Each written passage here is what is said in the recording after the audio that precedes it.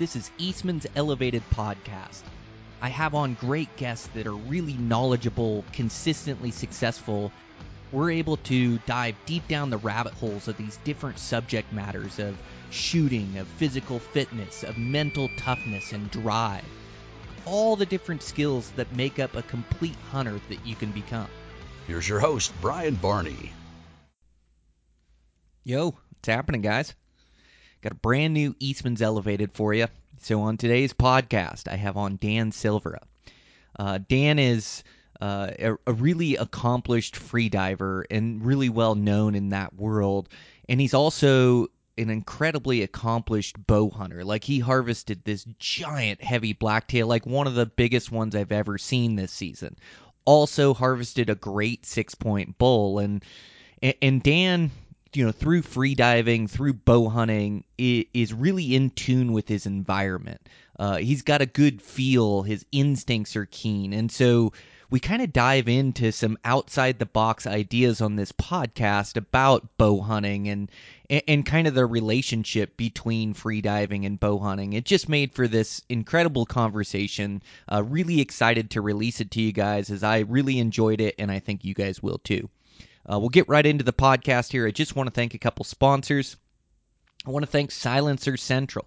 So Silencer Central, they make silencers for rifles, and they have a model that's great for hunting. You know, it's called the Banish Backcountry, and it comes in super light at like 7.8 ounces, fairly small. And what a silencer will do for you is it'll reduce the recoil in the rifle, which makes for more accurate shooting. It'll also quiet down the sound of the rifle, so, you know, those animals, they might not react to the first shot where you may get a follow-up shot. And it's really going to help, like, keeping your hearing for hearing those bugles. So it's an incredible product. I'm going to get one put on my rifle here just so I can have some experience with it. And going to introduce it to Katie, my daughter. You know, is a big part of that flinch or that recoil is created from the loud sound of the rifle, and I think that'll really help. And so I'm excited to get it put on my rifle here. You know, this Silencer Central is such a great company. They'll help you with the paperwork. They'll help you get the approval. You know, they'll thread they'll thread your rifle for you to make sure that everything's set up and that it's operating correctly. So you can go check these guys out at their website. Again, they're happy to help. Great customer service, American-owned company. So check them out over at Silencer Central. And thanks to those guys for their support of the podcast. I also want to thank Sig Sauer Optics.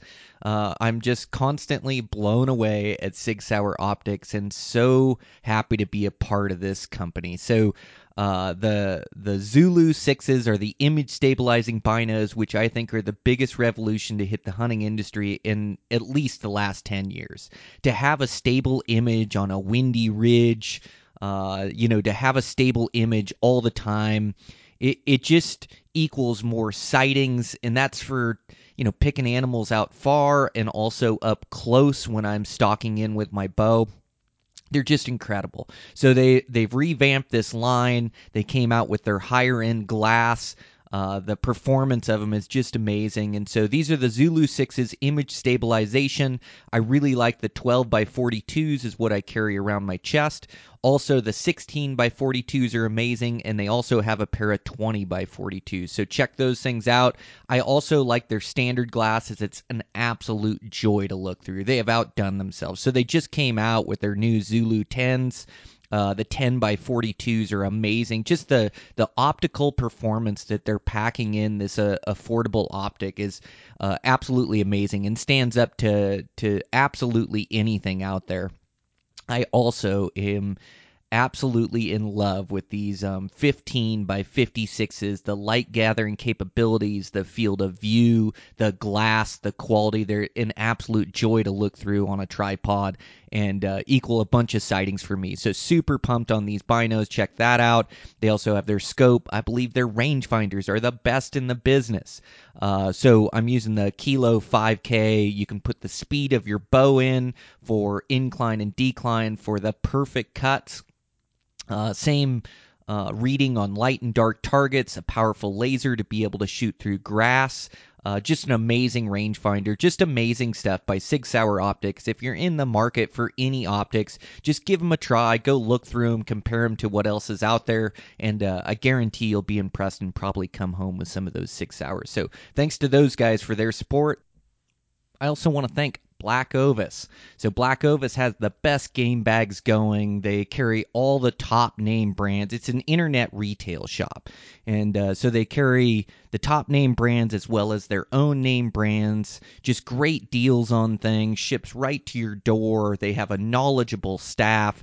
It's just a great company, and you can save 10% off your order.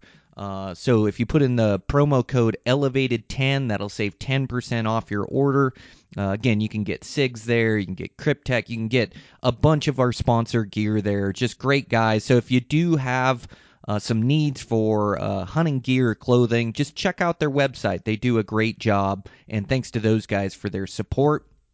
Also, check out Camo Fire. So Camo Fire is an app with 80 new hunting deals that come up every 24 hours. You can save a pile of money on overstock gear or different sizes, things of that nature, and they have some really good stuff that comes up. So check out those guys as well. Thanks to Eastman's for all their support. Check out everything we do. You can check out our Tag Hub. Now with a new mapping system, real organized data, help you apply for that next tag out west for this upcoming season. So you can save a little money by putting in the promo code Brian. We still have the mule deer course. If you want to learn to be a better mule deer hunter, we have this. It's a video course that you walk through with over hundreds of videos in it. Everything I know about traveling and hunting mule deer. It's a deal at $99. You save 10% off that. Put in the promo code BrianMDC. We might have a few of those MagView gifts left. Check on that before you order. But yeah, that's the mule deer course. And then the magazines, Eastman's Bow Hunting Journal, Eastman's Hunting Journal. Check out our YouTube at Eastman's Beyond the Grid.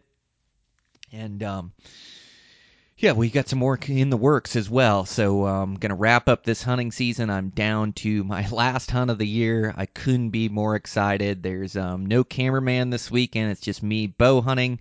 And actually, I'll be gone for a handful of days, as many days as I can squeak out.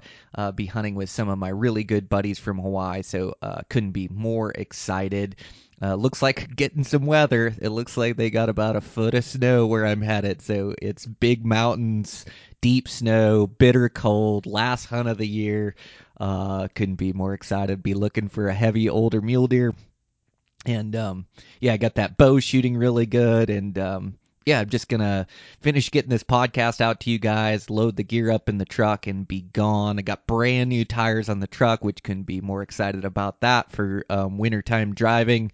You know, chains and yeah, everything I need for a cold hunt. But I'm really excited to get out and get after it. So yeah, that's what I'll be doing. I'll give you guys some updates, and definitely going to make a better showing on my social media here. It's you know, I get into hunting season and construction and everything I've got going. It seems like that kind of takes a backseat, but definitely want to put out some good content there. So yeah, we'll wrap up the season and be putting more on that social media on Instagram. So you can follow me there. And with that, let's get into this podcast. It's a great one. Dan Silveira. I'm your host, Brian Barney. Eastman's Elevated. Here we go.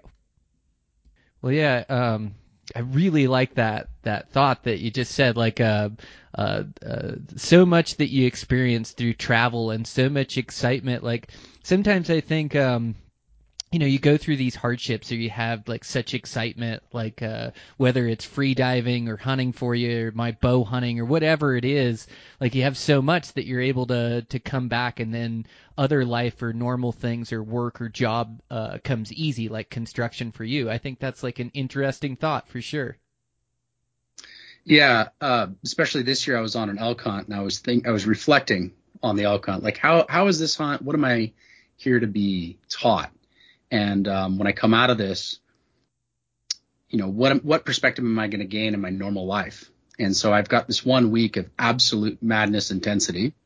And why do I always keep choosing to push myself to the edge of my boundaries and bring other people with me? And the correlation that I made is that, in construction sales, every client's a little bit different, and you've got to capitulate. And so it's something I learned in whitetail hunting. I got to travel a little bit to do some whitetail hunting, and my buddy was telling me, he goes, a mature buck's always going to move into the wind. And so if you've got all the wind in your favor, you're never going to kill him. And so this year when I was elk hunting in a unit in Colorado that's got a lot of pressure, and the elk didn't really want to communicate very much with me, it became kind of a mule deer hunt. And so I had to give the elk the wind, but I shaved off a piece of the pie. And with sales, you've got to give the client what they want, but you got to learn what angle you have to kind of close the deal. Oh, interesting. Yeah, for sure. It's well, and your ability, like we were discussing before I hit record, but the ability to be able to adapt or be able to problem solve. It seems like no matter what we're doing in life, there's always issues that come up, and if you can sit and stress over that decision, or like in the elk woods, you can continue to try to do things the one way, but it seems like it's so difficult and so challenging that it almost takes like this adaptation. Like you have to look at the scenario and come up with the solution, and it's not always black and white.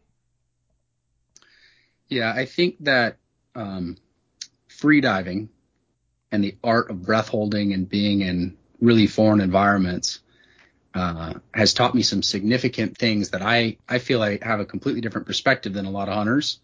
And it's something that I'm learning how to teach, but it's pretty abstract for most people. And so if you think about diving, like let's take the Pacific Ocean, you come out here to California with me and we go on a dive, you're just going to feel like there's this vast bottom that you want to look at.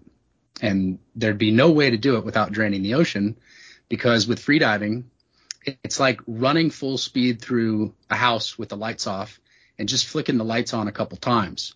So your whole picture of the bottom is based on these 1 minute, maybe 1.5 minute breath holds. And you've got this big landscape to understand, to figure out where these fish are going to be and why they're going to be there. And so it's kind of like Jeopardy, where you're trying to guess the word before you have all the letters, or you're putting together a puzzle. You're trying to figure out what that puzzle is before you have all the pieces up. And coming from that world of freediving into hunting, which I didn't have a lot of mentorship in hunting, it was daunting, because I'd look at a mountain or a mountain range or go on OnX and think about an out-of-state hunt, and there's just too much landscape to cover. And for me, I've got a 7-day hunt that I've got to be successful on. And so I would look at that landscape and say, how can I go into it and take a few snapshots and understand the big picture and not stress about any one thing, but make decisions, sound decisions, based on the evidence I have in those 7 locations that I scouted.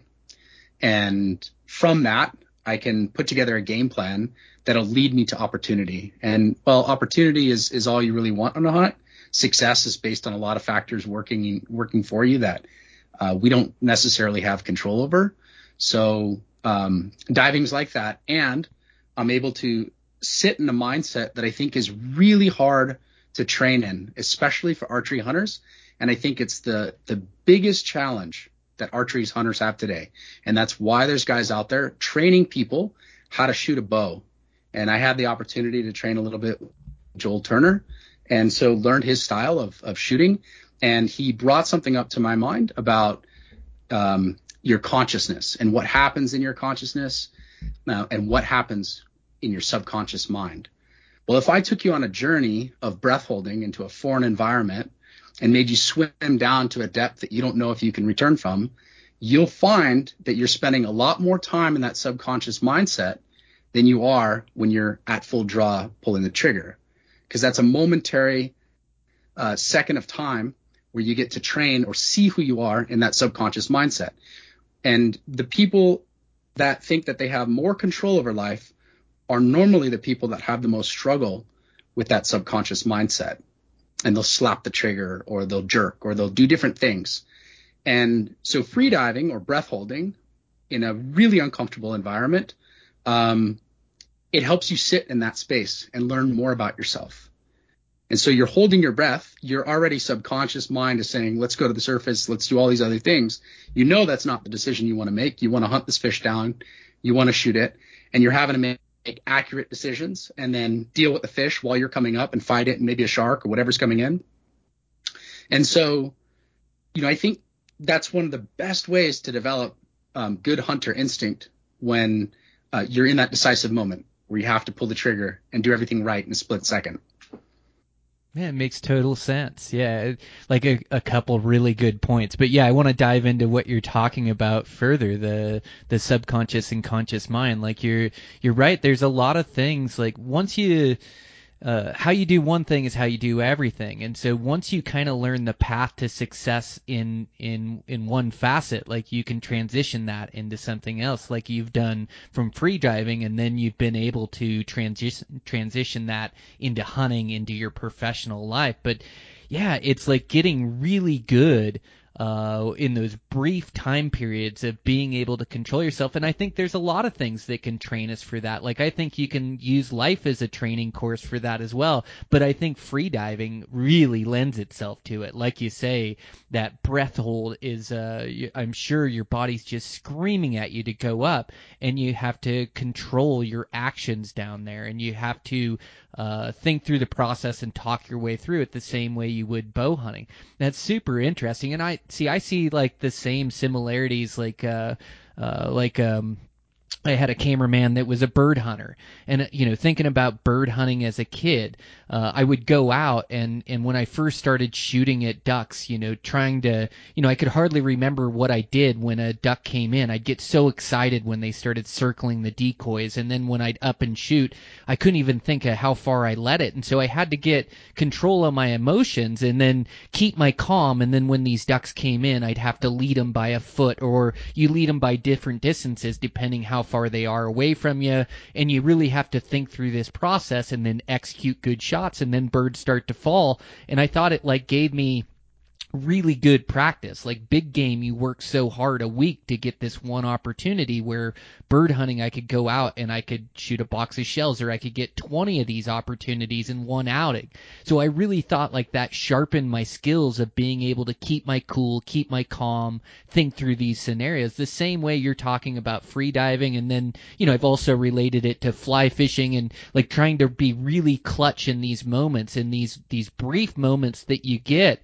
And that's what bow hunting is these opportunities are so fleeting, and you want it so bad that the first handful of times, or depending on the personality or who the person is, like you screw it up a bunch just because you're not thinking through it. You're not going through that shot process that you've built. You're not going through all the steps because of that subconscious mind that you're talking about.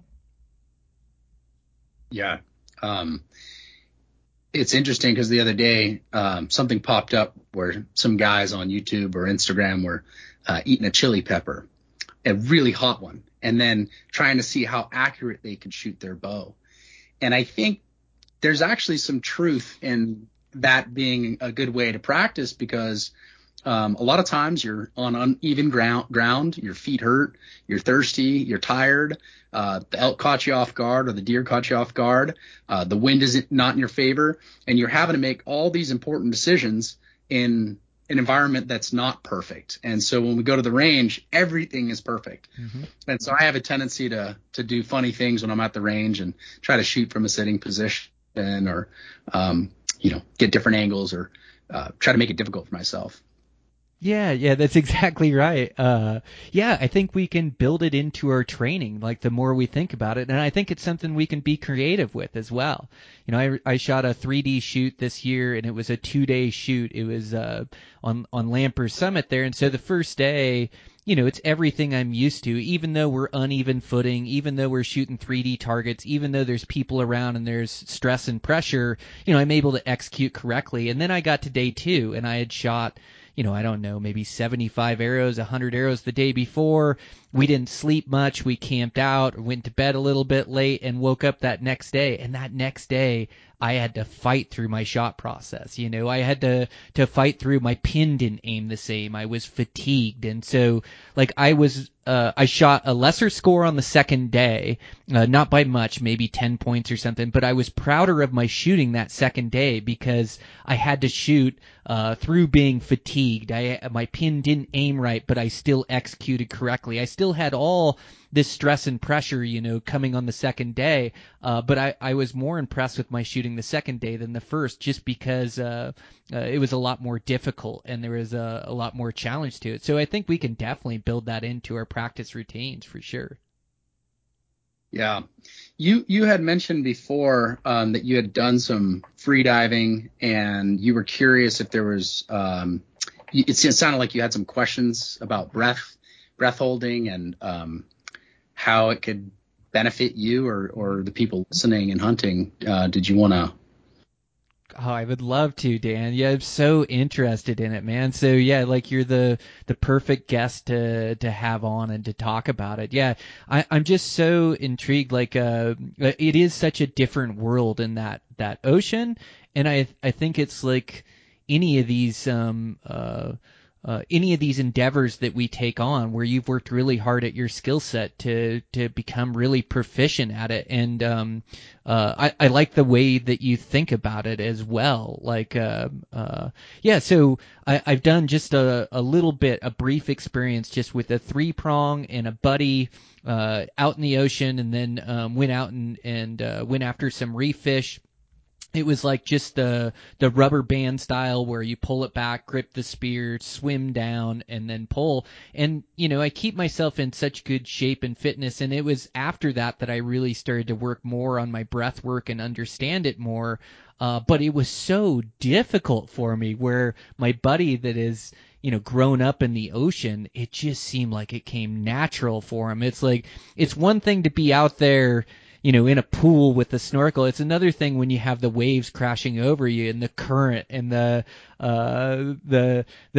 was like I couldn't catch my breath out there either. I couldn't calm myself just because it was such an unfamiliar terrain. But man, it really seems like a really fun hobby to have, and especially where you're out on the coast. Like, it seems like you're really hunting those fish, and then you're able to bring them home for yourself, family, and friends, and cook them up. Man, it must be so fun to be close to that ocean. It seems like you really enjoy it. Yeah, and I would say that there's 3 things that I'd want to touch on. So first, just because I'm on the coast doesn't mean that there's not spearfishing inland. There's some fantastic spearfishing actually in the Colorado River as you approach Nevada. And I know you spend a lot of time in Nevada, so in that hot environment, when you're done shooting these big giant mule deer, it's a perfect spot to jump in and shoot some big striped bass.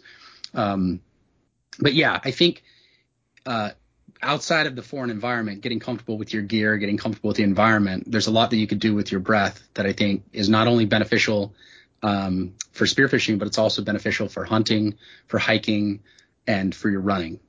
And so when you inhale, your heart rate goes up. And when you exhale, your heart rate goes down.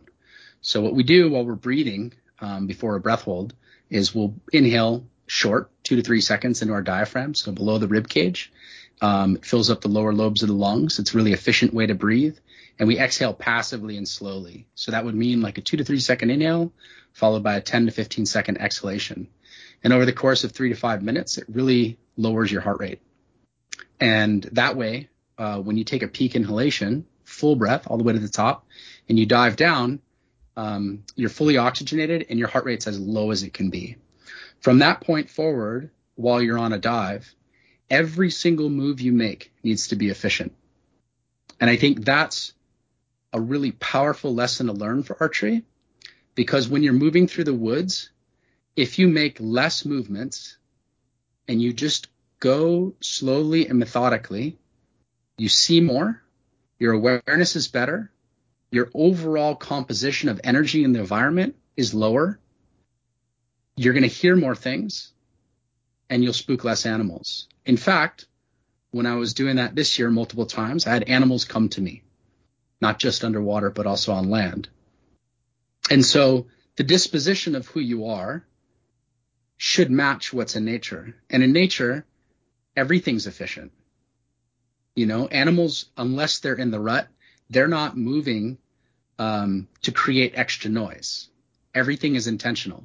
And so on a free dive, the difference between someone that's diving at 20 feet and 100 feet is how many extra moves they're exaggerating and how efficient they are with the ones that are necessary. And so it doesn't actually take that long to become a really good diver. But the two factors here are you got to get your heart rate down as low as it can possibly be. And you have to make the fewest amount of moves, but correctly. And that, has helped me tremendously, both in the water and on land. And going back to the concept of energy, a few years ago, I started noticing that I was getting these sensations while I was in the water. It happens to be this environment that transmits frequencies really well. So if you've ever been in the water and a boat's going by, you can hear it really loud. It feels like it's right over the top of you, but it's far away. And because it transmits energy that well, it started giving me different signs, and I was feeling different things. And the ones that stood out were not just the intuition of like, hey, look right or look left and there's a big fish there, but also the ones of danger. And frequent times happened where I had the intuition that there was a large white shark, and multiple times I was right. So, in fact, one of the times that it happened, a mutual friend of mine had gotten bit, and I was able to kind of tap into that. And I came up, and I remember my dad was diving with me and my brother, and I was able to tell him, hey, I have a really bad feeling that someone's been bit. And I asked him about a boat that had gone by, and he said there was only one person in it. And I was like, well, I'm pretty sure there should have been two. So long story short, it was correct. And that took me down a rabbit hole of meeting with some different people that had studied kind of the spiritual realm and the realm of frequency and energy. And to keep a really long story short, I found that because I was mindful, I wasn't thinking about a lot of distractions when I'm diving. I'm really engaged in what I'm doing. I'm able to feel things that kind of vibrate at a level that don't stimulate my senses the same way. And when I feel that, I know there's meaning to it. And I've had the opportunity as a wildlife cinematographer to work with white sharks and film them, and with many other sharks. They have, it's almost like a scent, but it's a feeling I get where it's really strong, and I know it's there.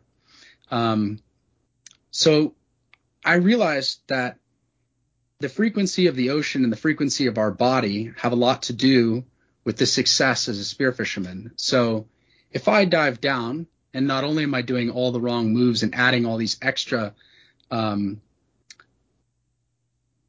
of movements that an efficient animal wouldn't have, my energy is also vibrating at a frequency in the ocean that may not allow, fish may not like, and they don't want to come in, especially in the environment that I'm in, which is murky water diving.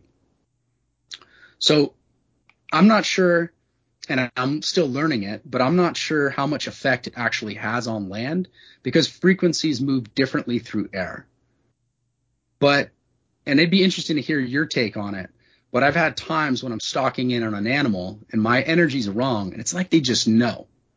And you can't close the gap. And other times when I've got my mind right and I'm hunting the right way and I'm not making unnecessary movements like I was just talking about, then I'm moving at the pace of the environment I'm in. And animals seem comfortable with it. And so this year I had the most wild archery experience, probably in my favorite place of all time to hunt blacktail, and that's in Big Sur, so south of Monterey, Carmel. These beautiful, majestic mountains that tower 3,000 feet above the ocean.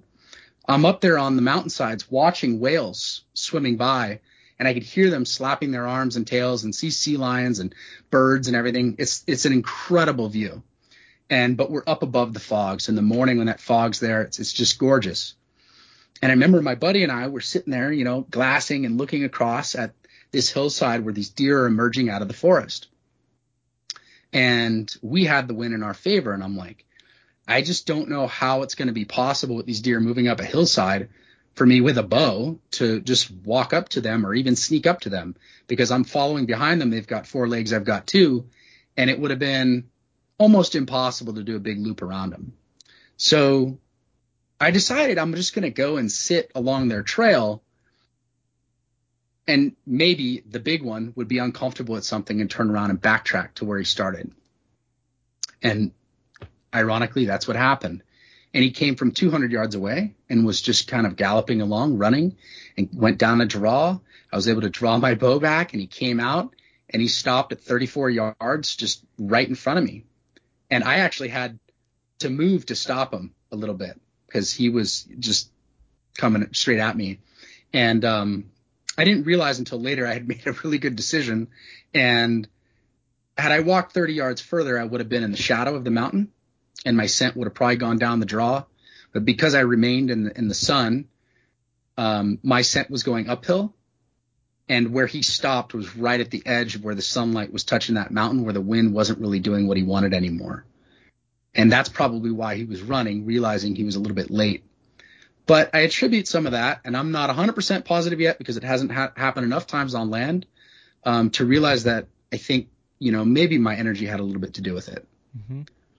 Man, such a interesting theory, Dan. Like, I think you're onto something. Like, it's not a thought that us common hunters have a lot, but there's something to being in tune with your environment. There is something, like, it takes a bit to get in tune with your environment, and us as humans, like, I had this thought, like, when we go into the woods, we drive our car in and we bring this scent in, and we have this impact to our environment, this human impact that we can hardly avoid, and we start hiking around and we're just making this noise and we're talking and we're setting up camps and we're just this human impact into the woods. And I think, like, the more we can minimize that. Like, I'm out in my backyard all the time, whether I'm shooting my bow or maybe I'm cutting wood or I'm stacking wood, but I hardly ever just sit out there. And so, like, I'm always working. I always have this human impact out there. And I was out there one night, and I just sat there on, like, this rock that I have sitting out inside my front door, and all of a sudden I'm sitting there, and all of a sudden I can hear the birds. I can hear, like, the predator birds are making noise as they're flying by and they're hunting, and I'm starting to, like, notice these things that I don't really notice around my house, and all of a sudden these field mice are coming out into the gravel and running around where I've never seen field mice before. Like, I'm just taking in the setting and scenario, and so I had this thought, like, this is what I'm doing in the woods. Every time I go into the woods, I'm always trying to hustle and get to this vantage point. I'm in this constant motion of just trying to make these moves where I need to settle into that environment. And I think there's, like, definitely the energy that you're talking about, and the human impact together. Like, those things, like, getting in tune with that environment and being able to move slow and get into the beats of the mountains. Because, like you said, the animals, like, when they have no wasted effort. Like, everything's intentional and no extra movements. And I think we're so used to the hustle and bustle that we bring that world into the hunting woods and trying to find success in this short amount of time when they live 365 days a year out there and are so in tune with their environment. And I've just noticed that I've done better when I can slow down, when I can get in tune, and then, like, really listening to our instincts, like you did on that mule deer, like making these decisions to get him back, and maybe he'll circle around and you're in the right side, and maybe you didn't think about all those decisions that you start having to make so many that you just almost have to listen to your gut and listen to your instincts as you're in there. But I think really slowing down and slowing down your human impact in the woods, I think really getting in tune with your environment and trying to stay quiet and move slow. And I just noticed, like, these ungulates, they pick up on movement so well. And it's like, if you can just slow down and if you can get comfortable with being in bow range, like, we almost always have more time than we think. And if you can keep that element of surprise on an animal and just watch a mule deer being a mule deer, an elk being an elk, when they have no idea humans within a 10-mile radius of them, like, that's a beautiful thing. You don't need to rush it at that point. Like, they're just going to be animals and going to move along and flow with that country. And if you're moving slow with, no extra movements, and you're not giving yourself away, and you're okay and comfortable with just sitting there in a crouching stance as these animals feed by, and you don't move and don't give yourself away, it's amazing how much time you have and how many things together. So I really think you're onto something with this, the energy that you're talking talking about, and it's a bit of an abstract thought, but there is definitely something there. There's a sixth sense that these animals are in tune with that us humans have kind of lost in our modern day and age. Yeah, I think, we all wear camo for a reason. We know it works to mimic or look like your environment. And so if our actions match our environment, then I think that's the modern terminology for how our energy impacts the environment. So if we move at the same frequency or pace of nature, that's the ultimate camo. That's your decision. Then the camo that we're wearing is an added layer of security, of blending into the environment. But you could wear all the camo you want, and if you're running across an open hillside, the animals are going to pick you up. And another frequency or energy that's there is our own scent. And to animals, we smell disgusting, so they run away like it's the worst thing ever. And so I've just kind of learned that if I want to have the ultimate camo, I have to match the environment. And when I've been hunting, it seems like the minimum amount of time that I got to be in a landscape is at least 2 to 3 days. And I noticed a significant change in who I am and how much I speak and how much even my scent changes over time in hiking and effort and drinking water and behaving more like a natural animal. And so, the longer we spend in an environment, the more we become it. The best power that humans have are that we are the ultimate chameleon. Think about it. I mean, you are a byproduct of your environment. If you were born in a different country, you'd probably be a different person. And so I think the ultimate quest for every hunter or every outdoorsman, for every diver, is at the end of the day, have you found a version of yourself that's timeless? It's such a difficult question because, we are who we are today. But I think the time that we spend in nature, in an environment that is timeless, that's pure, that's never going to change. Well, it changes, but in terms of how it behaves, it doesn't change. We redefine ourselves again and again and again in those environments. And so the more environments we can learn from, ultimately, it serves us well because we become a better human being. We understand our purpose better, but we also become a better hunter or diver or spearfisherman or whatever it is that you're doing in nature. If you're a wildlife cinematographer, you're learning more about these animals. You're slowing down to a pace which you see the details of life. And you're tuning into an environment that they're actually teaching you. The animals are teaching you how to be a part of that. And that's what's so significant. And I think it's so beautiful to have that complex mix of emotions when you succeed, because it's like the acceptance of initiation into that mountain range or that ocean that you've decided to become a part of. And you've chosen what animal you're going to become. And as hunters, we've become predators, right? And we are a pure, accepted predator in that landscape when we succeed. And we've succeeded not by jumping out of a car and shooting it, but working that environment and earning every step of the way. Mm-hmm. Yeah, it's so true. It, I you're so spot on. Like, I love what you first stated about the camo and blending in, but the real camo is how we act in that natural environment, like the way we react. Like I had, a buck that I was able to get on and harvest, like in this new state, new environment for me. And him and his buddy, like there was 2 bucks, and they walked by me and my cameraman, and I was able to catch them first, and I was playing this game of cat and mouse in these canyons and coulees. It was just super fun. The stalk lasted for hours, and they came by me at one point at like 70 yards, and I kind of saw them starting to head my way. I got crouched down. It's like a total white environment. Like my camo doesn't blend in at this point. Like sure, it's the right shades of sagebrush, and it is good color, and it is good camo, don't get me wrong, but it's a white frozen landscape. But I was able to crouch down before they saw me, and they just crossed it at 70, 100 yards and just walked by me, and maybe would look in our direction but never picked me out, never picked my camera camera out. So two humans crouched down in this environment and just being in tune and able to stop moving, and they just cruise by, and I wait till they get over top the next ridge line, and then I make my move over there. But really, the movements you make in this environment is the best camo you can have. And I'm with you as you start to like change to this environment. Like you said, 2-3 days minimum before you're in tune with that environment. I feel that too, till I can get and beat with like nature itself. And then I love how you stated like you start to become part of that environment, part of that predator in that environment.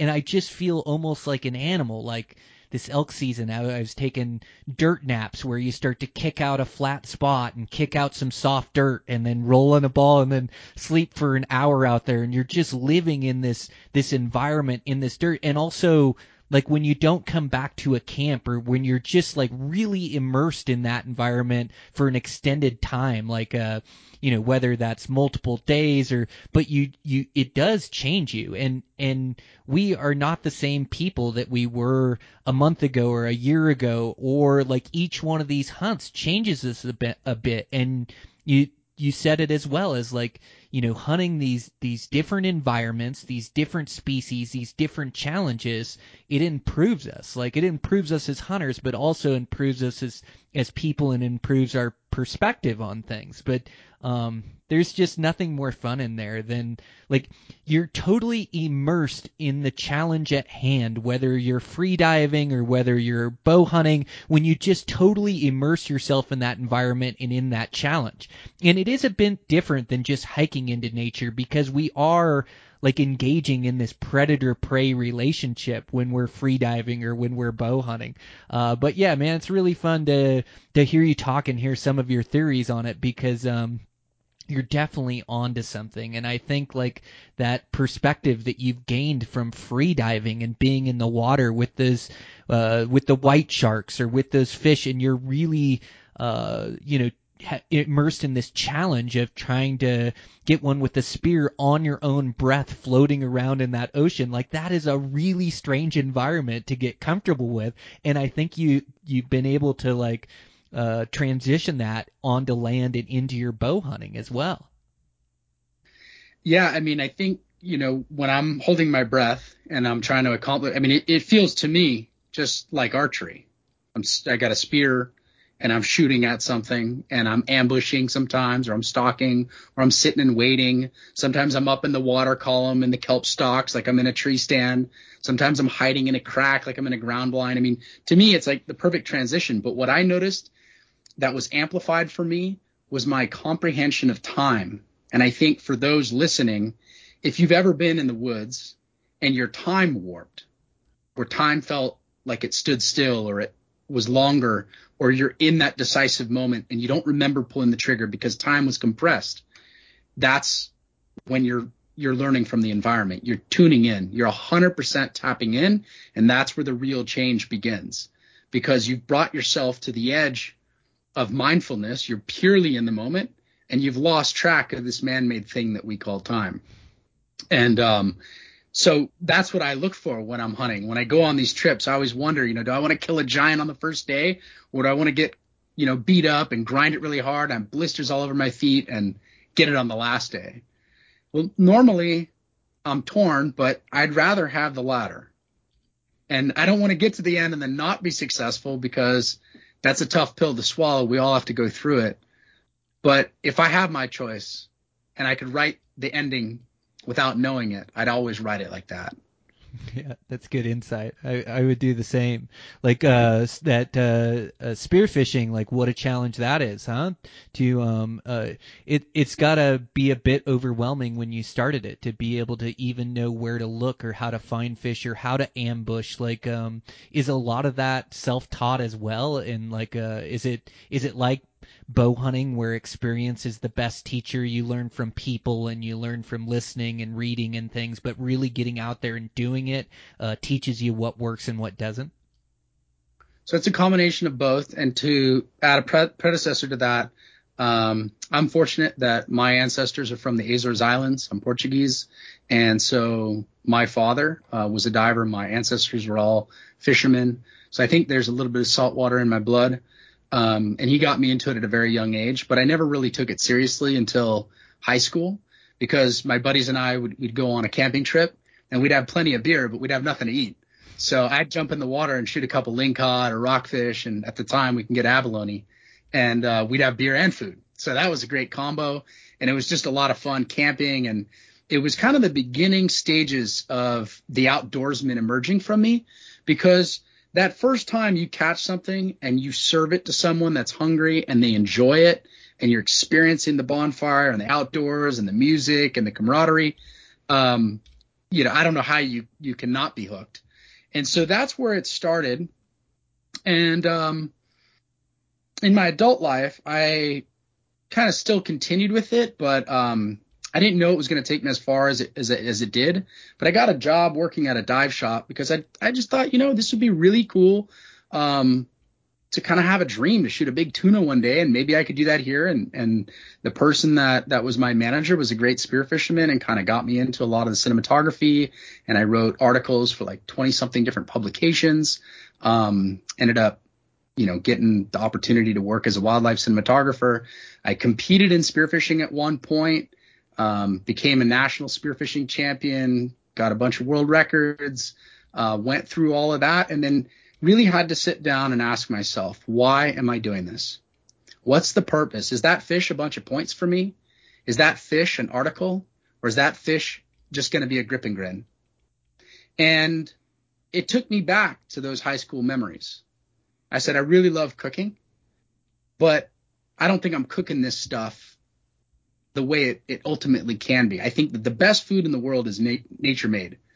We don't need something that humans had an impact into to make it good. We just got to learn how to manipulate that product and have a fantastic food. Like I just learned for the first time last year, I've never been really hunting turkeys because I just thought they were like rubber, too chewy. And so I've been hunting with a young kid that I was mentoring, and he got a turkey, and I'm like, you know what, we're going to pressure cook this thing. And the pressure tenderized it, and it made the best enchiladas. And I love mushroom foraging, so we went out and collected a bunch of chanterelles. We came back, we sauteed those up, we reused the bones, and we made the most amazing turkey soup. And it was more like a bisque, so I thickened it up and added some lobster, ultimate surf and turf. And I had to come back to the roots of what hunting meant to me, what spearfishing was, and it didn't have points on it. It wasn't the photo necessarily. I was sponsored by the largest dive companies in the world. And so I, to a certain extent, I still needed to put out good content. But it was my connection to nature, connection to the food, and connection to the community. And I didn't want the spirit and energy and beautiful nature of that animal to be forgotten. And so I wanted to continue sharing that with people. Man, that's beautiful. Yeah, I think we have to do things for the right reasons, and sometimes we have to look inside ourselves. Like we have to figure out what is our drive or what is our enjoyment with it. And I think we can get caught up in, like we all like to shoot mature animals, and sometimes my goals revolve around that. But ultimately, I want the best experience. I want the adventure. I want to go immerse myself in that habitat, and whether I'm successful or not, like I want to go have an adventure. That's where I find my pure joy, my enjoyment, my reason for doing it. And I think sometimes we have to look at that and try to be honest with ourselves of why we're doing it. Like, why are we going to this place or chasing this animal, or why do I have this stipulation to shoot this animal? Is this to impress somebody else, or is this for my pure enjoyment and love for it, and immersing myself, in this wild place, really pushing myself physically and mentally? Like, that's what I truly love. And so, like, I think we all have to do a bit of that soul searching along the way to figure out our reason why, and to make sure, we don't ruin it. Like, I know with Eastman's, I've been really honest with them, and I've told Ike, the president of the company, that I don't want to film every hunt. Like, I enjoy filming it. I enjoy capturing it. I enjoy sharing it with family and friends, but there's a bit of that turns into a job or turns into to stress or pressure that, Sure, I can do that for a couple hunts a year, but I also need to just go hunt for myself. Like I love spending time with friends and I love sharing hunts with friends, but I also love solo bow hunting. You know, I love going out by myself. Like when you're alone with your own thoughts out there, like you can't really hide from yourself. And you're able to kind of reflect upon your life and gain perspective. So man, I think it's super important that we all find that reason why. And just because we're really good at something doesn't mean that that's what we do because we love it. Like I think you have to find that love for it, just like you have, like reconnecting with your spearfishing and really doing it for the right reasons. Yeah, and when you're talking about all that, it just brought back one of your recent podcasts where you got that goat, and I think that was an opportunity where, you'd seen a lot of big animals, but ended up harvesting a nanny, and that was one of my favorite podcasts because in life we're not always dealt the hand that we want, and in the end, upon the result of that hunt, you had to reflect and think, what was I being given? Whether you're spiritual or not, if you are, like, why did God give me that? And you have to think deeply as to what that lesson was. And the pure joy of hunting, it doesn't have anything to do with the size of the animal. And the more you realize that, it feels like bigger animals show up. And this, no short of that for me. And I remember on the elk hunt that I did this year, ended up harvesting a nice mature 6-point. My brother and I, we pretty much had an idea of how to get this big bull. And I'm actually kind of curious to share it with you because I wonder what your thoughts are on it. So this whole conversation so far has revolved around how to match the environment. And this is the one time I was like, you know what? We got to step outside of that. He's like, what are you talking about? It was pretty comical. So this bull would bugle in the same canyon every day. And he'd bugle right around like 10, 11 o'clock. And every time we tried to drop down there, we'd be forced back out because the wind would just swirl. And I'm like, he's such a growler. He's a good bull. This is the biggest bull in this particular drainage. So I'm really stoked to chase the mature one. I'll be happy to shoot a small one if that's all I can get, but I'm going to try for this guy. And every time I'd try, the wind would be swirling. And I was like, there's just no way to kill him in there. There's an impossible location. And I'm like, you know what? Pull out all your food. And he's like, why? I'm like, we got to eat all of our food in hopes that one of us can rip ass and send it down there to push him out of here. And so eventually it happened, and we just had the best time. We were laughing. It was just a good time. And that bull started bugling further and further away. So we got on the opposite ridge, and we were just running down this ridge in the tree line, looking across, watching him until the sun went down. And he went right to where I thought he would go. And the next day we got up and we sat on this knob listening over that drainage where he was in the day before. And we're like, he's not in here. 10 o'clock came by, no sound. I'm like, okay, we got to move to the next location. So we moved to the next location on this wallow. And I'm like, he might come here, but I still think he's going to go to this other lake. And sure enough, around 3 o'clock, we could hear a distant bugle. And I'm like, that's got to be him. We're just going to keep listening until that bugle moves. And sure enough, we heard it move, and it moved further away. I'm like, we got to go. Let's run. We got to cover a lot of ground. It's in a unit that has a lot of beetle kill, so hard to move in that country. And there's a finger that runs down the ridge to a knob, and he had to go around that. It was like a pinch point. He had to go around that to get to this lake. And by the time we were on that finger, I mean, we could clearly hear where he was going. And we just snuck in there quietly. And right when we got to the knob, I'm tuning in to matching my environment. I'm moving slow. I'm doing everything right. The wind's in my face, but it's on the ridge. He's right below me. It's also in his face.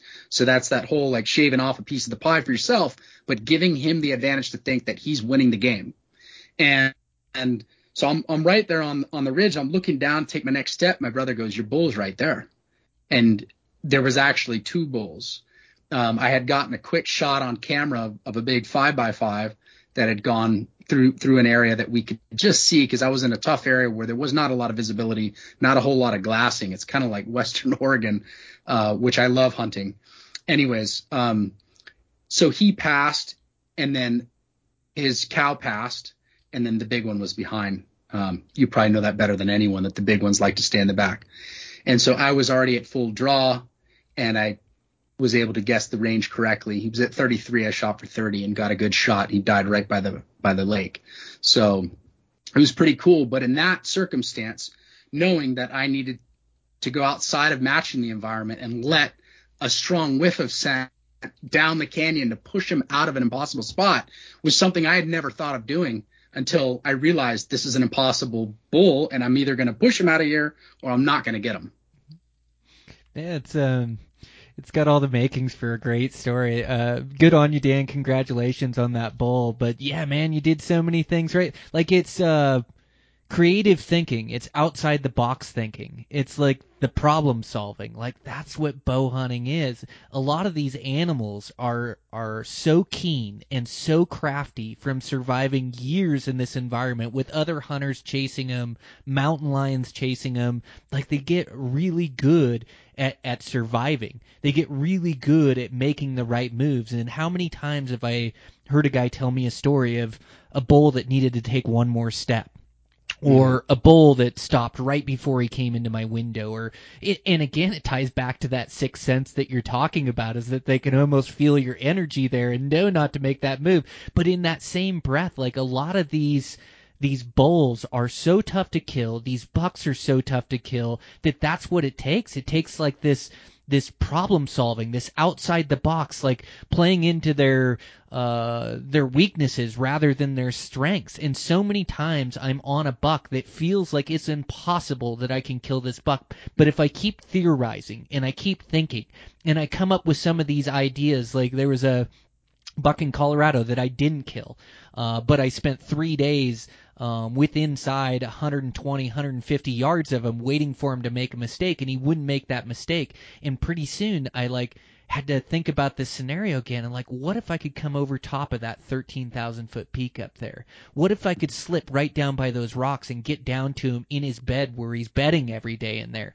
And the next day, that's what I did, and I found myself within 45 yards of him, and didn't end up getting the buck. I ended up sending one right over his back. I was really patient, waited for the shot, and actually just skipped over his back, like a elevation, bow shooting a bit high, shot execution, who knows. But the point of it is like that thinking outside the box, that problem solving, that is so crucial to finding success. And exactly what you did on that bull, letting your wind drift in there, being noisy or laughing with your buddy on the ridge or whatever the case is, but almost spooking him out of his home so you could go chase him in a better environment where you could get things in your favor. Man, it's just great. That's that's what bow hunting is, man. And congratulations on that and that giant blacktail you killed, man. That thing was an absolute specimen. Yeah, that buck was something else. I thought he was dead. I had seen him 4 years prior, and he was a tank at that point. I mean, really tall, great mass, everything. And like blacktail do, I mean, they all have different personalities, but the ones that get big, they've got a personality to hide and disappear, and I don't know where they go. It's super tough to figure them out.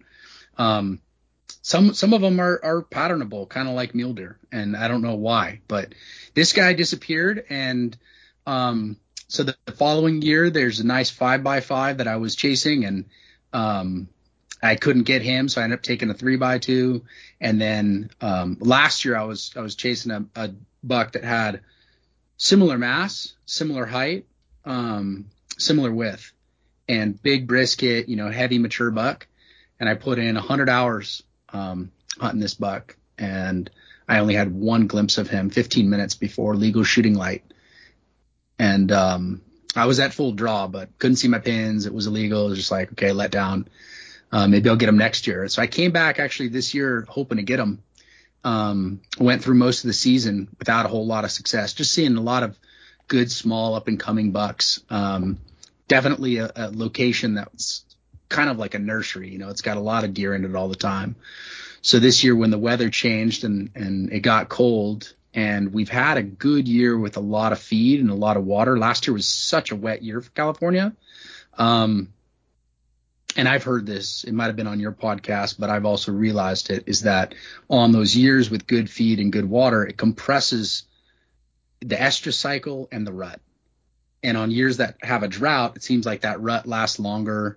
You'll have a couple animals popping into estrus, and then the bucks are chasing, and then it chases into chases and chases, and that rut will seem to last longer. But this year it was really condensed, and luckily it came in at a perfect time where we still had a couple days in the season, and he just showed up. And I had a trail camera out on this kind of like creek bed that animals walk through every day, and he showed up 2 days prior.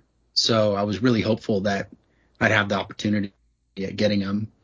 And as the area started to fill in with animals, I normally would have been in a different location, but the wind seemed wrong, and there was sign of deer in the area, so I didn't want to go and pressure him out.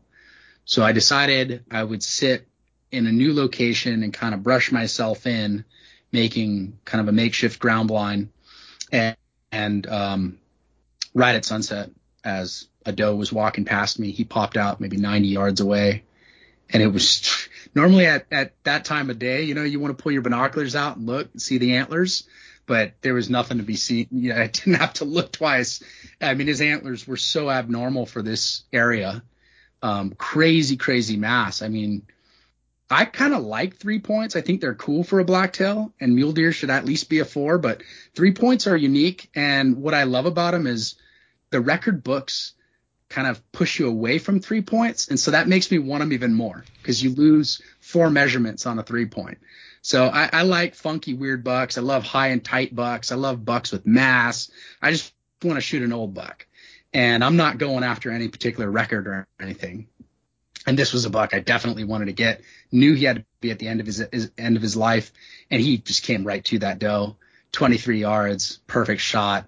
He died 20 yards away.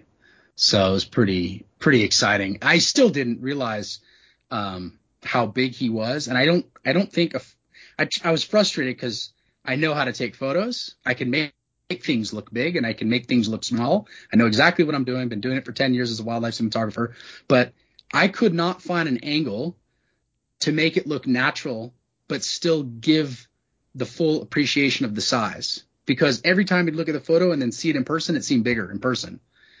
And so I was kind of shooken up when I walked up to him and realized what he was. It's probably a once-in-a-lifetime buck out here for me. Oh, he's absolutely unreal. Yeah, the mass and the height. And I'm with you.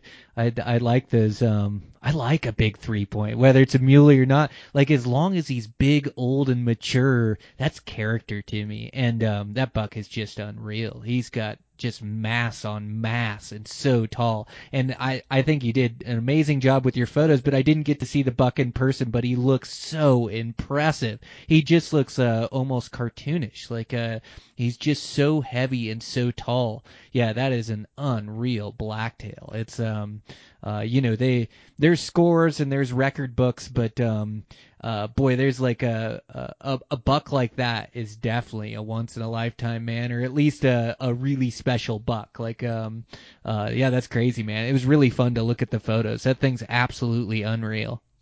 Well, when you come out to California to go spearfishing or to go pig hunting, that's one of my favorite things to do out here.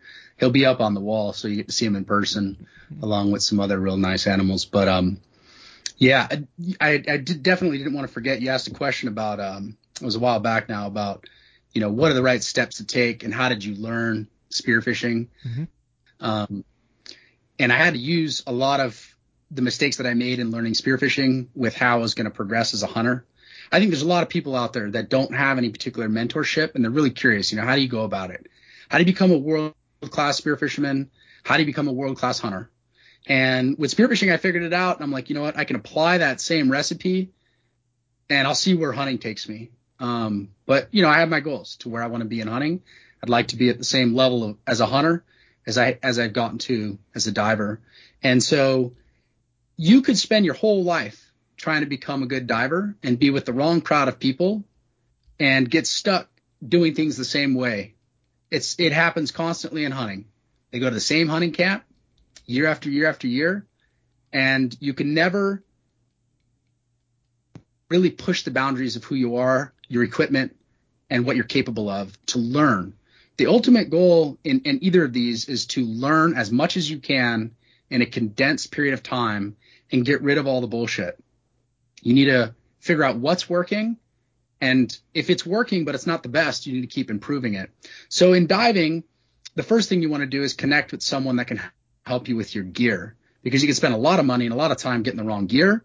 And a lot of people will get into freediving thinking that scuba gear is fine for it. And maybe there's a couple pieces of gear that would work, but it's really specialized. Again, it comes down to, being really intentional with your movements and getting the maximum performance out of those movements.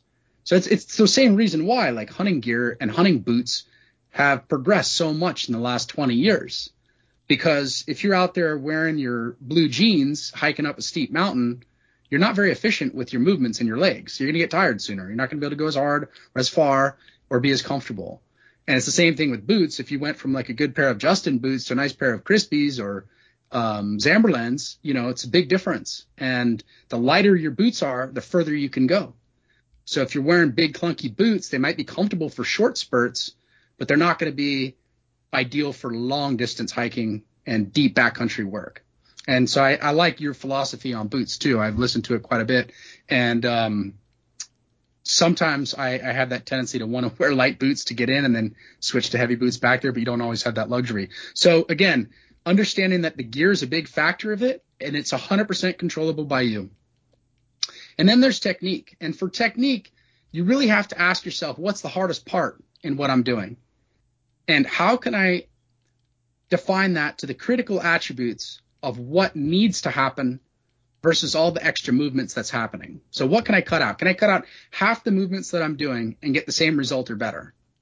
And with water, you'll realize very quick, because of the hydrodynamics, that by removing those movements doesn't just make it more efficient and comfortable for you, but you have better performance, because you don't have your arms sticking out or your body in a bad posture, swimming with your head like this. It takes a lot of drag. So if you translate that to hunting, you get your equipment dialed in, you get your technique dialed in, but then you also need to learn your landscape. And that's where I think having a balance between two styles of hunting is really important. And so for scouting nowadays, I used to spend a lot of time pre-Google Earth looking at charts and maps and trying to figure out where the best spots are and currents and all these things. So now we can spend a lot of time on the internet. There's great resources. Your podcast is a phenomenal resource. I've listened to a lot of podcasts to become a better hunter. And so, but once you're in the environment, you need to accept that if there's no animals where you are, move as fast as you can.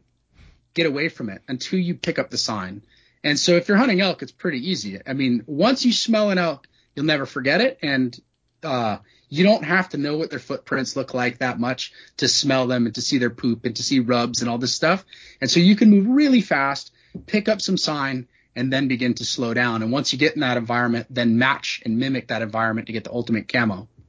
So for diving, it's very much like that. If I'm hunting, let's say a white sea bass, that's a good example of a fish species that reminds me of like spot and stock and hunting deer. So you're swimming through these beautiful kelp forests and you're cruising along and you're not seeing a whole lot, but then you get to a junction where maybe the kelp has a corridor this way and one that way, and there's barracudas and bait, and the bait are missing scales and they're all cut up and chewed up, and there's a little bit of life happening there. That's the opportunity to hide and get camoed and sit in the kelp and wait to see if something comes cruising by. But we have that third dimension, and we do play with that a little bit in the elk woods too, or in the deer country, which is the vertical aspect of hunting. And so knowing that temperature, it's the same for hunting. Knowing that temperature has a lot to do with where the animals are going to be and what food source is there, tells you exactly where you need to be in that third dimension. So if I have a thermocline, then I know those fish are going to be right below it or right above it or cruising through it, and the bait will show me exactly where I need to be. The bait will come right up to it or sit above it. And so if I'm at the junction, so now I've got my 2D positioning figured out, then I've applied the 3D dimension, and I know exactly what depth to dive to hunt. And when we're hunting in the mountains, which is what I applied, I'm like, well, if I do that for spearfishing, it's going to work perfect for hunting. And so I look at the mountain, I said, okay, well, where's the temperature change? And what is it doing? Like out here on the coast, it's real foggy at night. And I don't think the deer like that much because they don't have good sense of smell. The smell gets muffled in that fog, drippy environment. And so they actually move up to the top of the mountain where there's good thermals above the fog, and it's a lot warmer. So you cross through that. Even if the fog's not there, you cross through it and you feel that change in the thermocline, and the deer are on that level, and they're just all piled above it. And so, yeah, your environment's probably real similar. Yeah, that's it's so interesting. You are getting keyed into where the animals are at, and like I bet the ocean is the same as the mountains or the prairies. There's a lot of country where the game is not. There's a lot of country where the deer not, the elk are not, and that's also information that you have to process. Like a big part of my learning an area isn't just where I'm finding animals, it's also where I'm not finding them. And again, like that being able to theorize and think and come up with a theory about the fog and the way the animals can smell. And I always see animals that are right above the fog. Like all of a sudden you're able to tap into something that maybe not all hunters are thinking about or doing. And you're able to consistently put yourself into those animals and create those opportunities. And I think that's the same thing that I do. Is like when we started talking, you made some really good points, so I definitely went down some rabbit holes that were really interesting, but you started talking about unlocking the keys to your environment. And like so much of this is like there's going to be clues along the way that you have to key into, that you have to theorize, and then you have to prove your theory right or wrong. And so much of learning these new areas is immersing yourself in that and seeing, like this latest place I was, like down in the ag fields and down in the flats, I wasn't seeing animals. And I actually thought through e-scouting I was going to find a lot of these animals on these mountaintops, like in these mountains. And so I went to the mountains, and then there's no tracks or sign there. There's no deer up there as well. And so, you know, my first couple plan A, plan B, I didn't see any critters or any animals, and I'm in this new environment. I've just got to figure it out. And now down in the ag and down in the bottoms, I'm not seeing any critters as well. And then the few deer that I did see were in this like rolling foothill country with you know, those canyons and coulees, a lot of ungulation and topography. And they actually didn't like the thick trees up top. They wanted to be in this open country, but then there was, you know, these cottonwood thicks or like stunted cottonwoods in these bottoms, and they were using those for cover. And so once I started to key into that, I started to find more deer. And then I could transpose that location to other locations, looking for more of this foothill rolling country with the same look, the same feel as where I'm finding deer. And all of a sudden I'm just able to take this whole state and I'm start to narrow it down of where I'm looking and where I'm keying in. And it's, you know, it's not based on exact black and white or literature that I've read. This is all just what I'm observing and what I'm seeing, and then being able to apply it and seeing where, you know, I had a fresh snowfall. I'm able to look at tracks. I'm able to look at all these things. And pretty soon I'm able to key into this environment where all of a sudden I'm seeing 20, 30, 40 deer a day, and I'm seeing multiple bucks. And now I can go 5 miles down the road or 5 miles up the mountain and there's nothing. But now I'm keyed into this environment where all these deer are interacting with that habitat. And I think that's such an important piece of the puzzle. And that's something that you're really taking from your spear diving and applying to your hunting, and why you've seen so much success doing it. And I think the same way is we're all just evolving and learning and trying to get better at this process. But I think the more we can understand it and tap into it and use that information out there and really key into the environment of the where the animals like and why they're there, like just the more opportunities we can create, and then in turn the more success we see. And I think that's exactly what you're doing. Yeah. Going back to that point of just massive landscape, you know, on e-scouting, everything seems so small. You put your points way too far apart. At least and I'm like, oh, I'll hike there. Then I get it.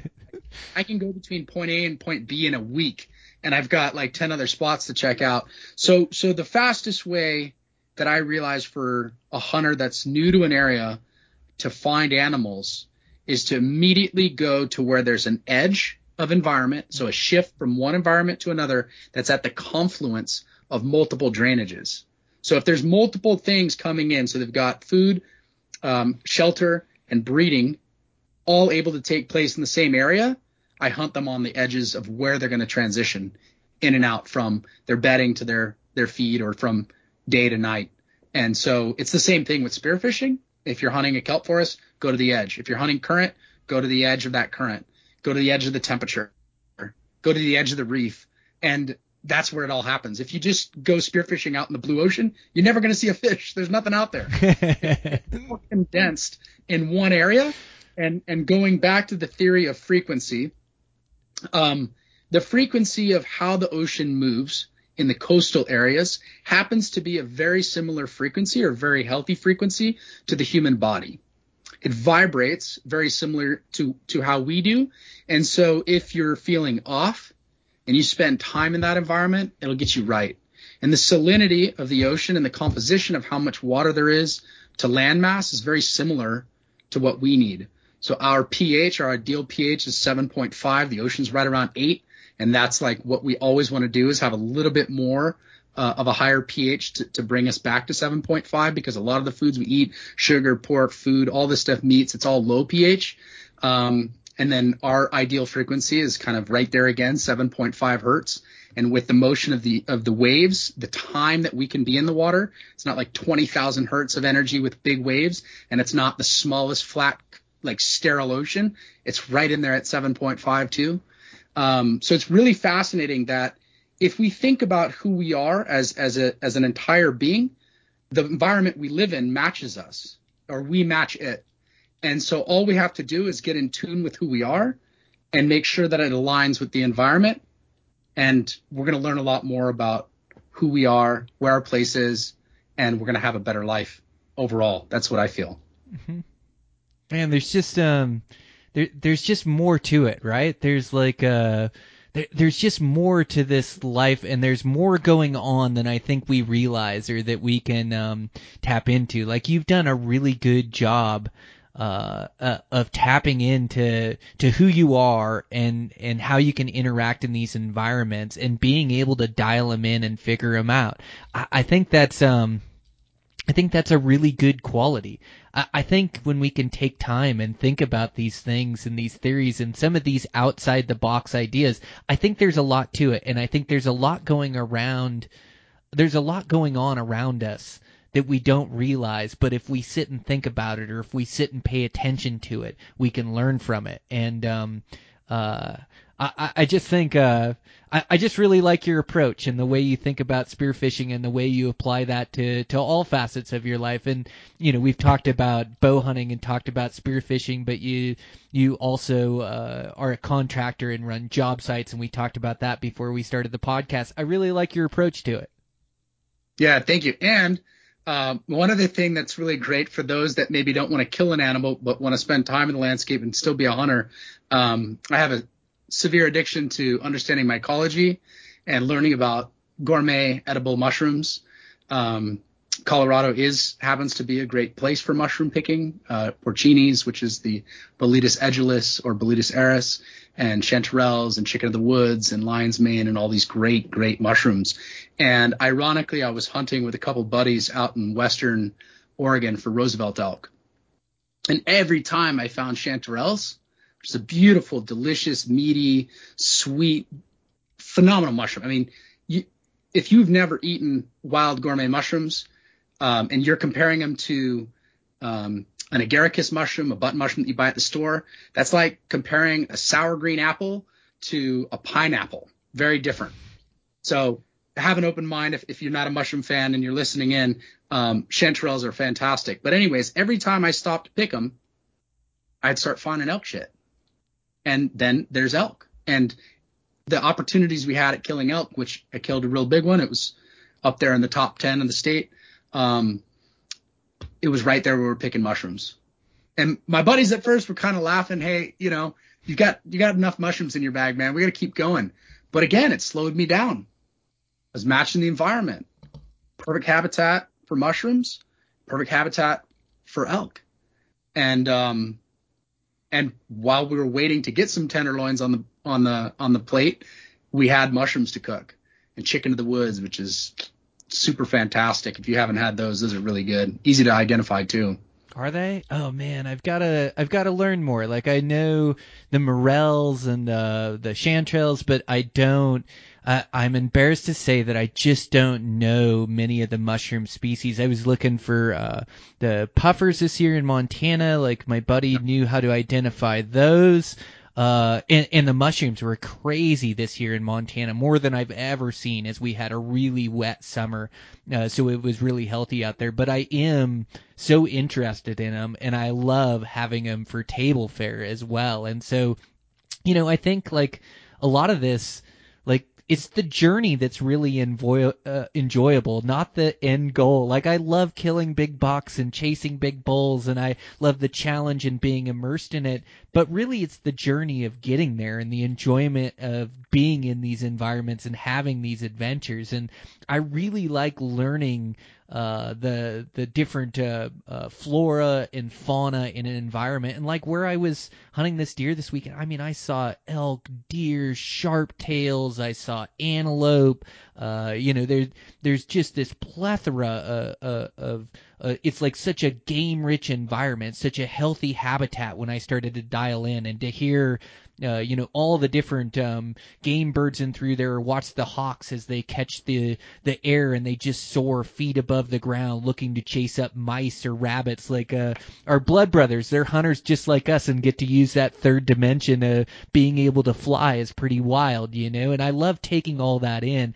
But I do like to learn like just the different grasses and the different trees and the different mushrooms, and especially the edible plant types like you're talking about, like the mushrooms. I'm so into it, man. And like they don't grow by accident either. It's like where those mushrooms grow, they grow in a really healthy habitat. Like everything has to be right to produce the fruit of a mushroom in a certain place. So I think like dialing into that again is like dialing into your environment and figuring out like what it takes to produce those mushrooms. So I do need to learn more of them, like where I'm hunting, and to be able to look for them more. So I need to spend a little bit more time doing that just so I can identify them, because there was mushrooms everywhere this year elk hunting. It was crazy.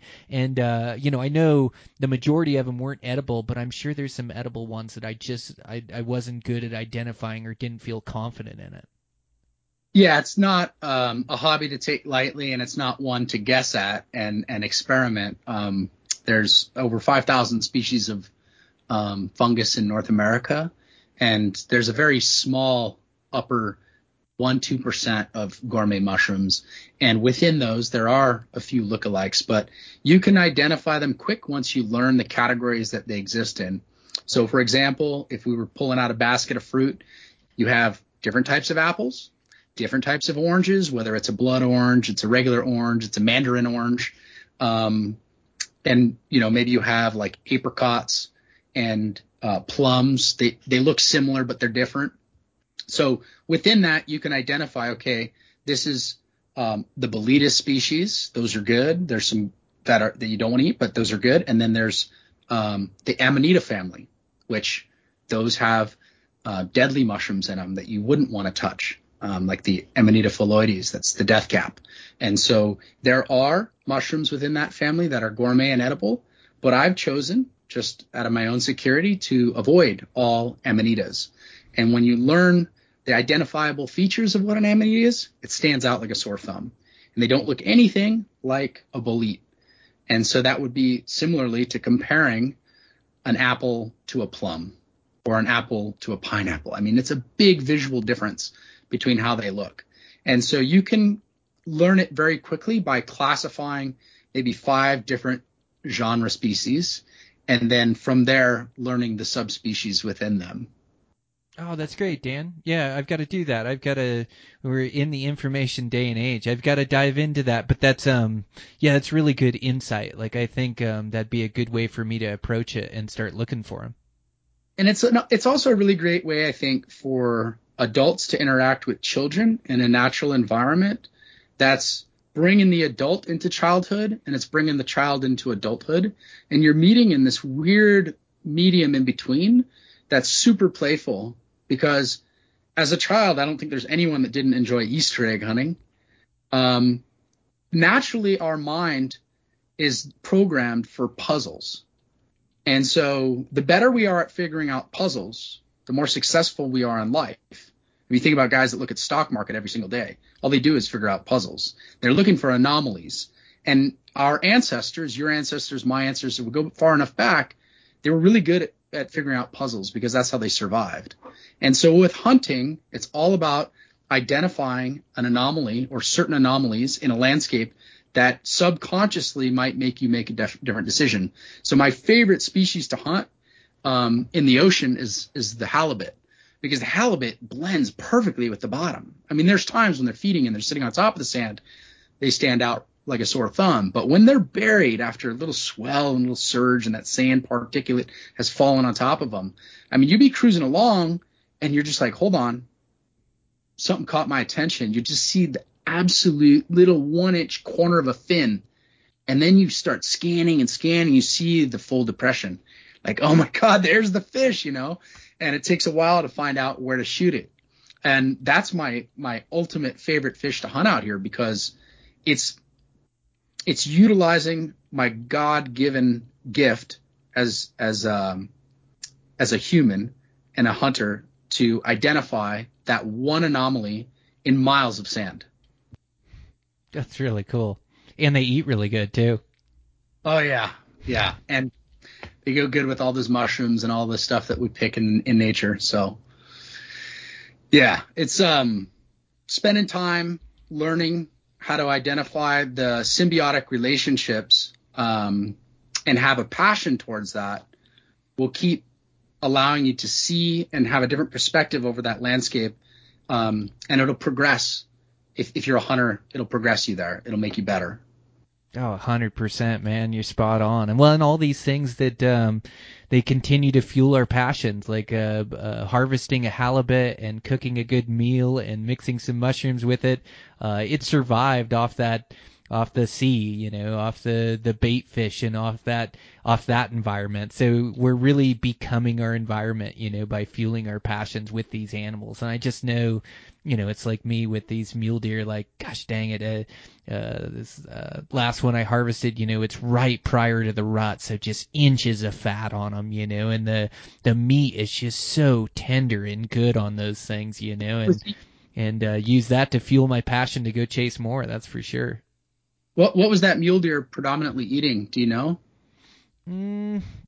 I think they eat like a lot of grasses, but those deer are such browsers that they can live off sage, they can live off grasses, and I think this year was a really good moisture year, so they had a really nutrient-dense feed throughout the summer, so they were really able to put on a bunch of fat, almost more than an average year. So I think it was a point of not exactly what they were eating, but what they were eating was so nutrient dense because it kept green throughout the season.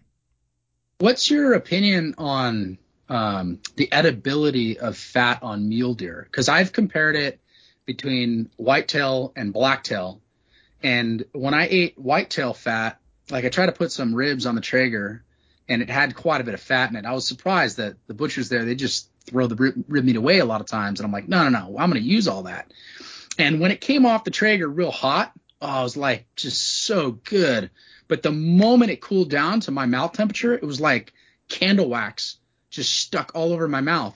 And blacktail fat, and I don't know if it's the choice in what they're eating or in the environment that they live in, but that fat tastes a lot better. I still trim a lot of the excess fat away and discard it, especially if it's going to be frozen. But when it's super fresh, surprisingly, it's pretty darn good. And it seems like that fat melts at a lower temperature than whitetail fat. Mm-hmm. Yeah. I don't know so much about the comparison, as I've had blacktail and whitetail, but I haven't paid too much attention to the fat content. But I'm the same. I don't freeze and save a lot of it, but I do save some of it, and I do have some of it fresh, and I use it for cooking and things. Yeah, I think game fat is really good for us, especially how lean that game is, and I think it just adds like just an added flavor to it and an added richness to it when you're able to cook with it, when you're able to leave some of that on that meat. So when I pull it out, I don't think the fat keeps as good as the meat does, like in a freezer. Like I think it is definitely best used fresher within a few months of harvesting. It doesn't seem like it keeps or it has as good a flavor like later in the freezer life, I've found, but I do like it fresh. Have you found that same thing? Yeah. Yeah. I think it also depends on where you harvest the deer. I mean, California is a mega giant state. I mean, it covers the entire West Coast. So I found that the deer do taste different in different landscapes. Like if you shoot one out of an apple orchard, that right there is the best eating blacktail in the world, in my opinion. It's like apple pie.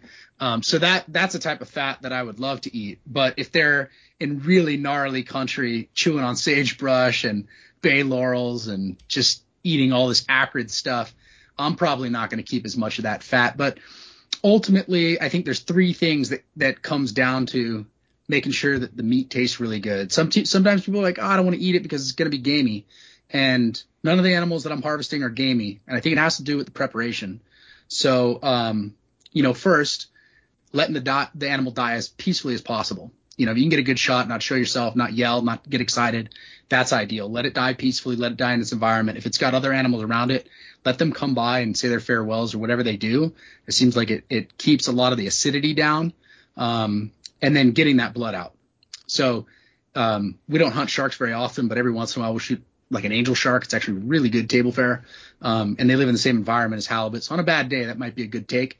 But these animals, they pee differently than sharks, but sharks pee into their blood. So you got to get that blood out. So I always get the blood out of the animal right away. I want to get it out while it's still warm. But then when I'm processing the animal, I've got a pretty cool system that I can hang it. And I know not everybody has that opportunity, but I use a lot of sailing tackle and gear that's lightweight, and I can take it with me. So I always start the animal by the antlers.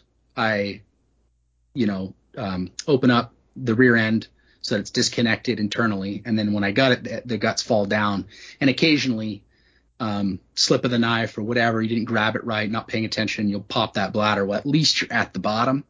And then I'll always have a water bottle, and I'll just poke an X in the top of my cap, and you can get a lot of sprays out of that same water bottle before it's gone. So I'll rinse that out, and then I'll move all the leaves from underneath it. If I've got them, we hunt under a lot of oak trees or different mixed conifers, and there's plenty of duff. So we'll move that duff over and get the gut pile as far away as possible in an area that preferably has sun. So bees and flies go over there. And then I'll actually bring the animal back down. Then I'll hang it by the back leg and start peeling that off. And I've never had a situation where it was real gamey. It might be manly to do it with your bare hands, but I wear just a good pair of 9mm rubber gloves, and I keep my left hand on the hide, my right hand on my knife, and I just keep that clean. If I'm way deep in the backcountry, I've always got my camel pack, and I could pull a little water out and spray it on my knife or spray it on my hands to keep it clean. And then if I have the luxury of getting it to ice or getting into a really cold environment, I don't have to put it in a game bag. Then I'll just start breaking it down into subprimals and put it in Ziploc bags. So I always know, the back leg's going to have 5 primary cuts. You get your back strap, your neck strap, and your front shoulders. So I could be really efficient, really prepared, and then trying to get that meat as cold as possible and not let it touch any water from that point forward. So I've had really good success with animals across the board tasting really well. I think sometimes people are worried about mule deer or blacktail maybe not tasting as premium or as light as whitetail, but I think it can be done if it's managed right, and there's a lot of intentionality with shooting the animal in a best case scenario that you can get it to a north facing slope, or at least get it on the north side of a tree, have a place to keep it cold. We don't always have that luxury. In fact, the hunt I did in Big Sur this year was really tough. In this one area where the animal died, I was with my brother, and the animal that we got, it was just right before a cliff. And so I tied myself to a bay laurel before hanging the animal.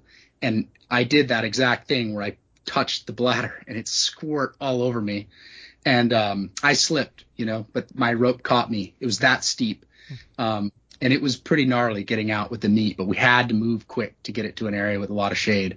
And I remember just even cutting limbs of the bay laurel and putting them on an angle because the sun was setting, and just trying to keep that shade on the animal. Because, once you pull that trigger, you have this tremendous responsibility. If you're truly hunting for the food and you're not just hunting for horns, you have this tremendous responsibility to the animal to give thanks to it and to get that meat to a place that it's going to taste as good as it possibly can, and then share it with people and enjoy the stoke of seeing people freak out that they're enjoying this wild animal. Because I live close to San Francisco, and 90% of the people I meet, they've never even eaten wild game. And to stoke them on that is pretty neat. And to have conversations with vegetarians or what people might call the granolas, I like pushing that limit and that edge and having deep, rich conversations with them. I'm not afraid of being authentic. I'm not afraid of who I am as a hunter. And I'm not afraid to listen to why they perceive it their way, but see if there's a way we can meet in the middle. And, it might be that we just go mushroom picking together, but I love pushing those boundaries. Yeah, that's progression, man. That's what we all need to do. And yeah, if wild game, like gamey, is something went wrong. It was either your butcher or your cook. If you take really good care of the meat, it's the most nutrient dense, flavor filled, organic protein on the planet. And I actually prefer mule deer over elk. Like mule deer is some of my favorite. And I've noticed that temperature control is huge on meat. At 55 degrees, there's rapid bacteria growth in the meat, so you have to get the hide off quick. You have to get it cooled down, and then like you mentioned, not touching water. Like I think keeping it dry when you can get that skin on the meat and you can get a bit of age on it. And I don't age them for 2 weeks, but I do like to age them if I can get 2, 3, 4 days. But it's so important to keep it at that right temperature. That 30 to 45 degree temperature is perfect. And we have to be careful out here because it'll freeze. Sometimes we have to put it in coolers because it's too cold. This last time it was 2 degrees where it'll freeze solid, and then you're not getting the aging process. But yeah, it's so important. That is the last respect of the animal, is to really make sure that you're thorough on your butchering process and on your meat care to make sure that you get the best out of that meat, because there should never be a gamey taste in that meat. And it's all my family has known as wild game since my daughters were born, and since my wife's been with me, and so they have no preconceived notions of what game meat should be other than delicious, and so I have this responsibility to make sure that all of it's cared for correctly when we eat it, probably 4 to 6 days a week. Like, that is what we have for our meat source, so I can't ruin them on it, so I have this responsibility to have to care for it. My daughter killed a deer like a week ago, and so that's just cherished, and it's fun to sit around at dinner and go, yeah, Katie, this is your deer. We're cooking up the backstrap tonight, or we're cooking up the top round, or whatever it is. And then also really trying to learn how to cook wild game. Like, it's been an evolution for me too. And I when I first started out, it was like I didn't know how to cook much or how to even cook wild game, but it overcooks so easy. But when done correctly, it's got such good flavor and eats so well. So yeah, man, that's like definitely part of the stoke for me, and sharing it with people. And I bet you you get to get a bunch of enjoyment out of your food, both from the sea and from the mountains, which is pretty cool, man. I bet you it brings you like a deeper appreciation for those animals for sure. One of my favorite things that I've done with food, my buddy and I, so he's got a bunch of horses and mules, and we did some packing over here, deep, backcountry stuff. And I'd bring in these huge, like massive lobster tails way to the backcountry, and we'd cook it by these creeks and then leave the tails hanging in the trees. People probably thought they were the biggest crawdads on earth, Funny. But yeah, we could take all the heavy stuff in when you got horses and mules. So we'd have lobster tails way in the backcountry. It's pretty cool. It's really cool. It's fun to share good meals with people, and meals seem to taste even better in the backcountry, don't they? Like, you don't have to be nearly as good a cook in the backcountry, and it still will blow people's minds. It's always nice to have really good food in the backcountry. And it's really good for your gut too, because you could only eat so much like preserved foods and mountain houses or peak refuels before it just blows you up. So you got to have what a lot of times what I'll do is we'll smoke and do like bluefin tuna jerky or yellowtail jerky. Oh, wow. And that'll hold for a whole week. There's also a Mexican dish that I learned. I traveled to 59 countries now, but I learned this one recipe that the captains would always have out on these small ponga boats, like fiberglass open boats. And they'd go out and they didn't have, their food in a cooler. They would just have it sitting out. And so they called it machaca. And it's basically just this shredded fish meat that's just cooked and cooked and cooked and cooked. And then they bring moisture back in with sauteed onions and then whatever, sauce they're putting on top. There's a couple that are really good, and they would just wrap that in a tortilla, and that's really good. So sometimes I'll bring that in the backcountry as well, just to have something fresh and real and not freeze dried, 100%, man. Real food goes a long ways in the backcountry. You want to feel like you feel every day. You don't want to change things up too much. So I'm with you, man. I try to have as much real food as I can have.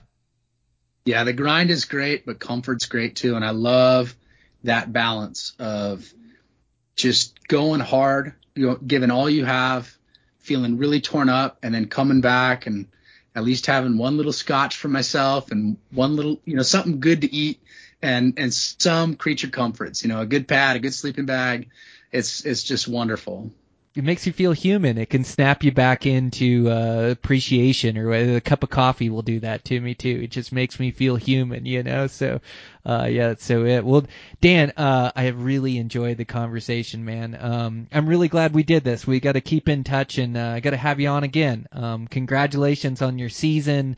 You have such an awesome social media. I've really enjoyed following you over the years at Freediving Dan. So yeah, man, keep that up. Any other place people can find you?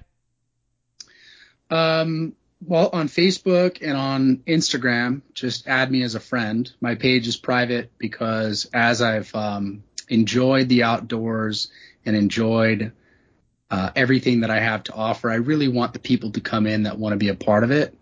And so I've chosen to just make it private, but I'll accept you. Just come on in and friend me there.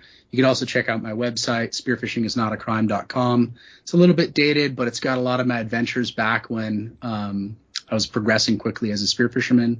And my email and my contact information is there. I still do participate a little bit in teaching, although I've found that I want really good, meaningful relationships with people, and I want to see and be a part of people's dreams. So the people that I do work with and teach, I teach them for an entire year. So that's typically 1 to 2 people. And it's really special. We usually become great friends. We travel to different places around the world together. And I get to be a part of the greatest journey of their life to really become the best. Whatever your goals are, I can get you there because I know how to do it in freedive spearfishing. I'd be really pumped up, to have you come out to California, to take you on an adventure. I've got all the stuff. I've got the boats. I've got all of it. And while we're out here, maybe we can go look for pigs during the off season because it's a lot of fun. These pigs do taste really good out here. We make all of our own fresh charcuterie from scratch. It's fantastic. And so I think those would be the best ways to get a hold of me. I'm happy to share and help people. And for newer people that are getting into the sport, I love the curiosity of questions. Don't be afraid to ask questions because that's how you learn. And I try to respond to everyone. Man, it's beautiful. Yeah, thanks so much for the invite, Dan. I'm definitely going to take you up on it. So we'll keep in touch and plan something in the future. And you got to come back on the podcast for me, too. You were great. I really enjoyed the conversation. Yeah, thank you. It's very meaningful to me, too. You are beyond legendary. I'm honored to be here. And your contribution to this podcast and to the hunting community is huge. So thank you, too. Yeah, thanks. I appreciate it. All right, Dan, let's close it off for tonight. We'll talk soon. Okay, take care. Bye. Okay, bye. All right, guys, that's a wrap. Fun conversation with Dan, and thanks to him for coming on the podcast. And I always like these outside the box topics that aren't just overly discussed like on other podcasts or aren't overly discussed between other hunters. And Dan has a unique perspective with his free diving experience with the water and what he's able to see and then take that into the mountain. So it just made for this really interesting conversation. So I really appreciate him being on. Really appreciate our sponsors for today's show. So Silencer Central, check out some of those silencers. Check out Sig Sauer Optics, just incredible optics over there. Check out Black Ovis Internet Retail Shop. Again, that promo code is Elevated10 to save 10% off your order. And also Camo Fire to save a pile of money on great hunting gear.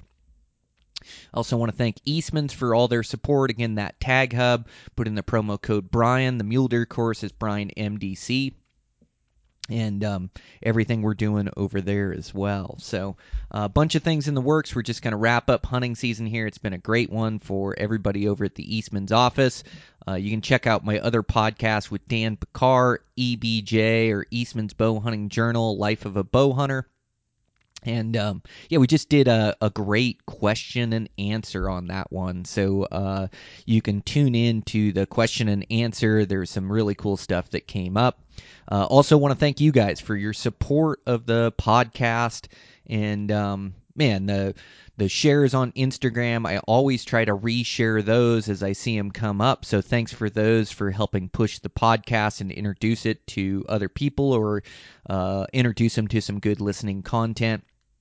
Also, the ratings and reviews takes a few seconds to give us a 5-star review or whatever you think we deserve there, like on the iTunes, or what is that, where you listen to podcasts on your iPhone. I can't remember what they call that app, or Spotify, or any of them. It really helps out the algorithm. We got a new review this week, so it comes from Old Rice Guy. So I thoroughly enjoy listening to Brian's podcast. Having grown up in the Arkansas Ozarks and now the Delta, his podcasts take me to places that I'd likely never be able to go. As a 74-year-old flatlander, Brian's enthusiasm and passion for Western hunting makes me feel like I'm with him. Best outdoor podcast in my opinion. Oh, man, thanks so much. I really appreciate the review. It really helps us out. And, I think... I think all these generations are getting younger. Like, my dad's in his 60s and still pushing hard. And then he can do anything he needs to do at work or recreating. It's just amazing to see as he's kept himself in really good health. I'm in my early 40s. There's guys on the forefront of really pushing human performance. The Joe Rogans and David Goggins and Cameron Hanes. Like, those guys are pushing hard to keep themselves in top physical fitness, and I just want to do the same. I'm like in my early 40s, and my body just feels great. Mind feels sharp, and want to continue to push to be in the best shape I can. So kudos to Old Rice Guy, and thanks a bunch for the review, and thanks for listening into the podcast. We really appreciate it. And with that, I'm going to wrap up this podcast, get it out to you guys for next week, and then I'm out of here. Last hunt of the year for me. So they just got about a foot of snow or more in the mountains. So we'll be battling some snow and cold, but the bucks should be rutting hard, and hopefully find a big heavy horned one to chase around with my bow and arrow. So couldn't be more excited to wrap up the season with this hunt, and also with good friends. No cameraman, just bow hunting, which will be really enjoyable.